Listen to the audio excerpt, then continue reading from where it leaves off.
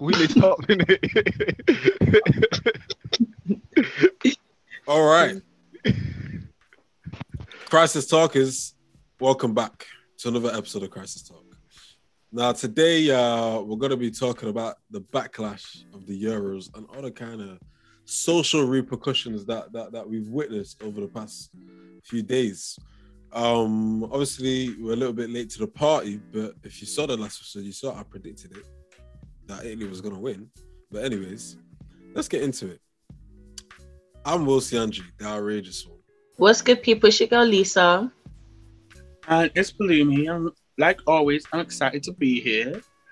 Today, we have a guest with us.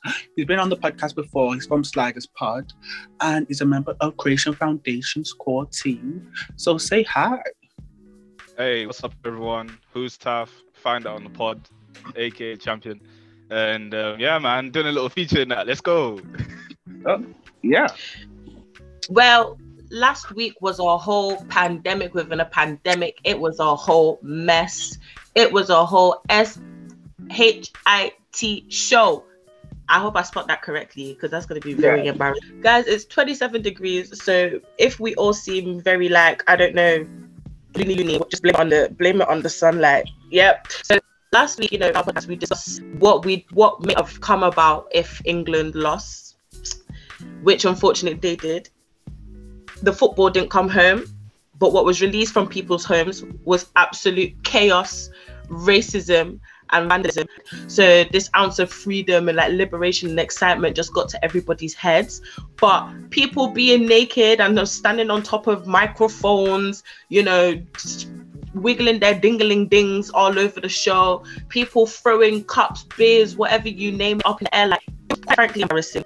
That is what you call British culture. Craziness. Literally. But that's how I'm just going to start. Literally. And do you know what's so interesting?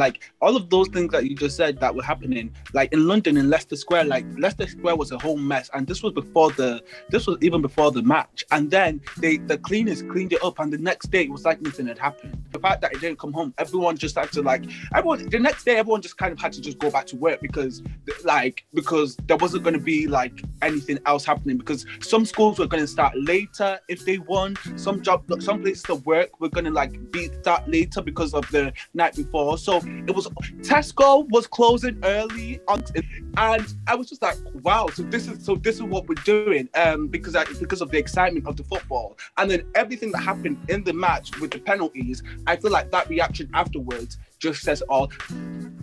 I don't know if you've seen it on Snapchat and that. Rashford and Sancho on a private jet going to Turks and Caicos or something. These guys, they're fine. As they should. They're fine. As they should.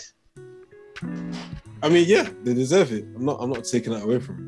I'm keen to hear what you have to say in terms of just everything in its entirety. I started seeing people's stories, and I'm like, yo, I'm seeing black man in club, black women in pubs and stuff, and everyone's like, it's coming home. And then in that moment, before the England game, I was like, raw, football, I deeped that football brings people together. That's when there was not a peak for black people in pubs. And then I see the joke here, and I'm like, haha, it's funny.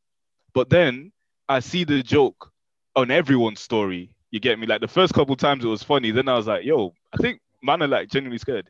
And then when we were I was like, yo, guys, let's go to the pub. But then some guys were like, fam, if England loses, believe it. And then I was like, oh shit, okay, this is real. And then the England Euros game happened. And then you see how the black people, before it even happened, we knew in the back of our minds, sure, we're dancing and we're smiling with white people in pubs and stuff, but we know British people would be praising the black players and the black community, and they'll be getting love, but it's not real. It's under the condition that you weren't receiving. That aftermath of what happened really put it into perspective as to why black people just stick with black people and it's peak that you always have to be consciously aware of your safety to a higher degree than any other race in this country. And that really it all brought it out from football. Follow me with what I'm trying to say here, because I want what I'm trying to say to be understood. So, look, like William said, there was three black players that missed, right? And on the England flag thing, it's three lions, right? So I kind of find it like it was quite a cathartic. Players, the black players, quote unquote, are the people that have helped get this team this far. So I was at peace with it because I was like saying that, okay, if black players are the one that helped get this team this far, then black players are the ones that are going to help them get further next time. So things have a funny way of turning around. So 10 years from now, people will now say, oh, they missed 10 years ago and now this is what happened. And like, as if they say they will win, fingers crossed. But I also do want to say something as well. I don't think, I saw on Twitter, and I think this is a very important point. The conversation is being swayed in a way that, oh, these three players are now like martyrs for like, oh my God. However, the point that needs to be still remembered is that this is the daily lives of people who aren't rich, who aren't famous, who don't have like the security, don't have the money to protect them. These are the daily lives that black people have to face, and that let's not forget that. And when we talk about British culture, because I also wanted to bring in this point, when we talk about British culture, like it was found out that like domestic violence incidences increases whether they lose or win. Like domestic violence on the British society. So that's something that needs to be tackled as well. But yeah, those are just. Wait, I have something to add as well. Yeah. So wait, can you guys hear me clearly? The way I understand this behavior is like it's white ego or something like along those lines in it. In terms of like British people already have a reputation of being hooligans when they're abroad. For example, when they go Malaga, Benidorm, you know them coronation places there, fam. Like I don't know, like them ones. So that when they go abroad, British people are known. Ibiza. Ibiza. Like you'll see them being rude to the people in their own country. You get me? And so that hooliganism, like it's already known in Europe, and then they also do it at home. And it's that ego of knowing that what we can do whatever we want just because we can. Simply because, like, I looked at the numbers, yeah, and I think as black people, sometimes we forget how little, how the small of an amount of black people are in England. Like, there's 3% of black people, 3.3% of black people in England. 50%, almost 50% of black people are in London. Imagine. Almost 50% are in London, fam. And then everyone else is scattered away. And so when you have that much dominance in a country, again, like this is their home country, so of course they have that much dominance. So already they don't really consider the minorities feeling, you get me? So in terms of like group psychology and that, if the majority has got the momentum, like why would they care like what the minorities think? Why would they respect that? And then when you look at the hooliganism, that's also mob mentality as well. So when you look at that mob mentality of, it's not me, Taff, doing the damage, it's us as a collective doing the damage. So then it's okay because they're not going to catch me. But from when the riots happen, aren't people still getting arrested from the riots? That they're still trying to catch people from the riots and all those things there. So people don't get away with it as easily as they think they would. And even then, there were police still out getting people, but that didn't, you get me? As soon as police come, man them scatter. These men are trying to fight the police. You get me? Like the behaviors are too different. You get me? That's how I understand this behavior. You guys have said made some great points there. The egos, they got so high. When you had all these, I hear the racism, the vandalism, the domestic abuse, that just all the social repercussions as well. They didn't deserve the Euros. They didn't. And Italy were just a way better team. And it was just amazing. It was just satisfying that the English got that slap in the face. It was just satisfying. That's what people said. People said that the team deserved the trophy, but not England as a country. And I think that I feel like that says a lot. But I think what happens next? That's my question. Of how is this going to change? Because because it's the World Cup that's next, right? That's the next big football thing. So if that happens again and England goes to the final, and then if they lose again, how's that gonna affect everything? Because I think people always talk about the now, but these things have just repeated themselves because I guess now it's become part of British culture. Can I come with a prediction real quick? Sorry, if I just put in really quickly there. Personally, I feel like they shouldn't even allow England to play in the World Cup. personally. No, that's I know it's gonna sound wild, and I know it's a thing that people are like, why are you gonna punish us? England just does not deserve that. Do you know how many countries shouldn't participate if you're talking about like the reputation of the country? Anyways, my prediction is, especially if they do poorly in the World Cup, Boris Johnson, it's a ticking time bomb. You will believe in the House of Parliament, somebody is going to replace it. You'd hope Labour, but what are they capable of? Let's see. But that's my prediction. Why would that have an impact on Boris Because Johnson? of national morale, right? The morale of the country when England was winning, it was 4-0, it's coming home. Everyone was high, everyone was happy. It was kind of like, let's keep everything the way that it is. Seeing, okay, this is not good enough anymore. Let's mix it up. So then football is now political. I guess it's always been political, but it's always been, I mean, morale has a big influence on the way that people are going to vote. Look at Brexit. Anyway, that's just my crazy prediction. Anyway, it's maybe it's a bit of a loose connection, but I really do feel like there's going to be an indirect effect. Because it's not even just that. You also got to bear in mind the past 2 years of fuckery. You know what I mean? So either way, I feel like, and I'm saying the other way around. If England had won, I reckon Boris Johnson might have been all right for a little bit longer if there's not one more mad COVID situation. I don't know. But anyways. Yeah, I agree with William in that, the media works together with politics, and in that, like, that's the main, like, but sometimes people are that simple. Make sense. I have a question. When is the World Cup? Next year. Next summer. Oh, next year. Oh, I thought it was coming up some point this year. I was like, no, we're not ready for that right now. Like, everyone needs to calm down and take a chill pill. Everyone. The additional sort of like this racial battle fatigue that you have to face each and every day, even when you're trying to enjoy yourself, even when you want to integrate yourself with other people, even when you just want to be at peace with people. Like, people lost their lives, crime, stabbing, all of that went absolutely shot out of the roof. Just from that scenario with football, like, I don't know, it's wild. It's just crazy.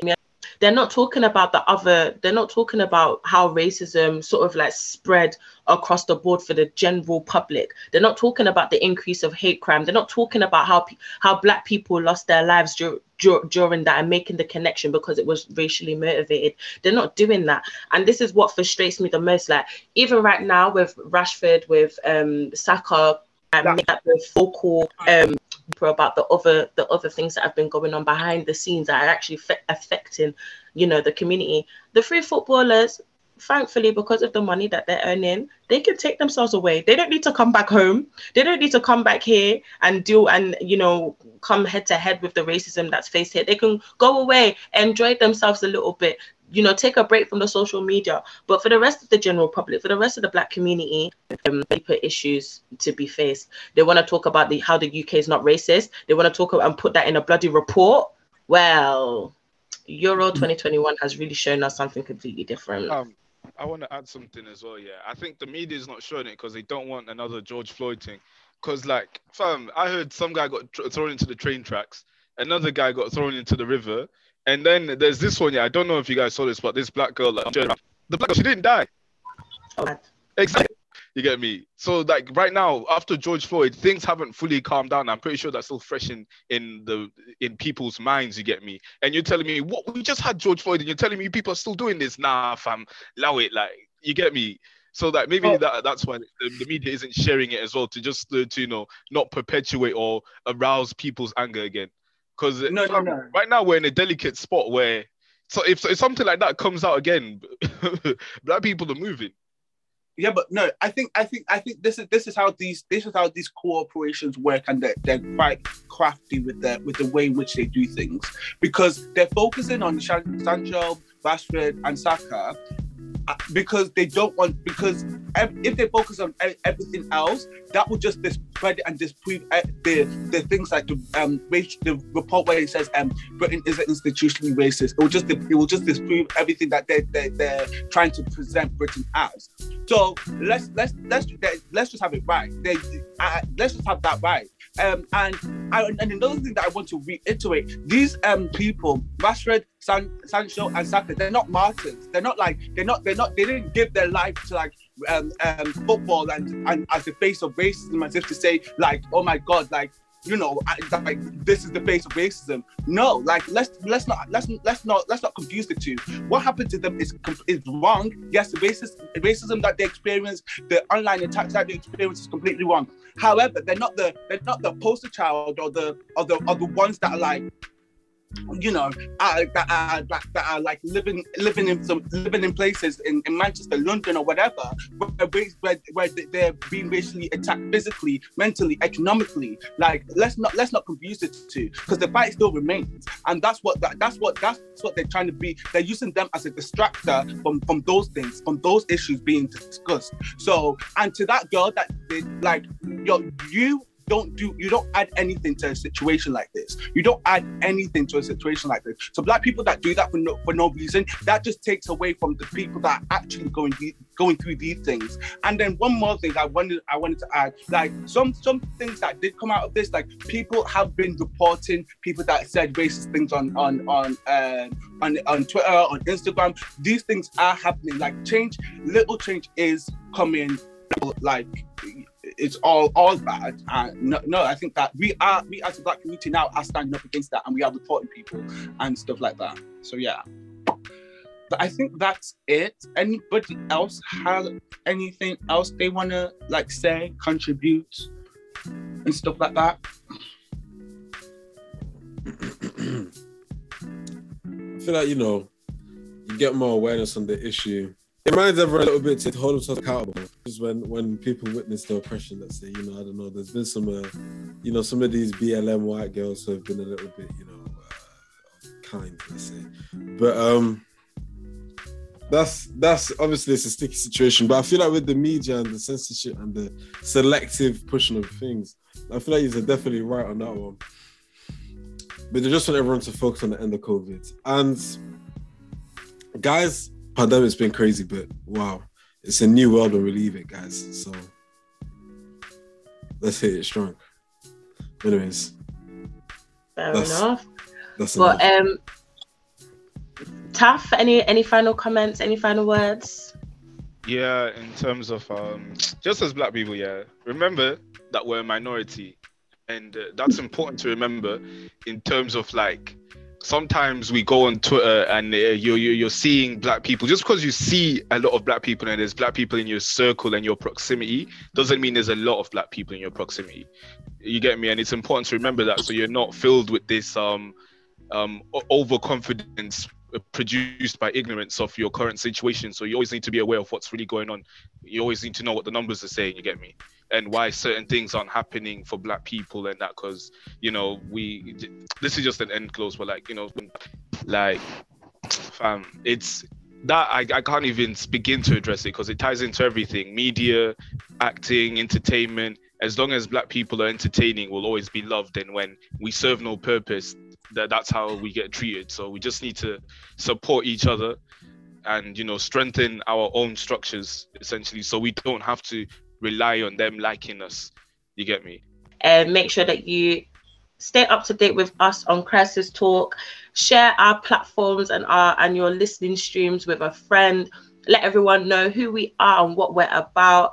And we'll catch you next time on an episode of Crisis Talk. And also, thank you, big shout out to Tafara from Sliders Pod for joining our podcast today.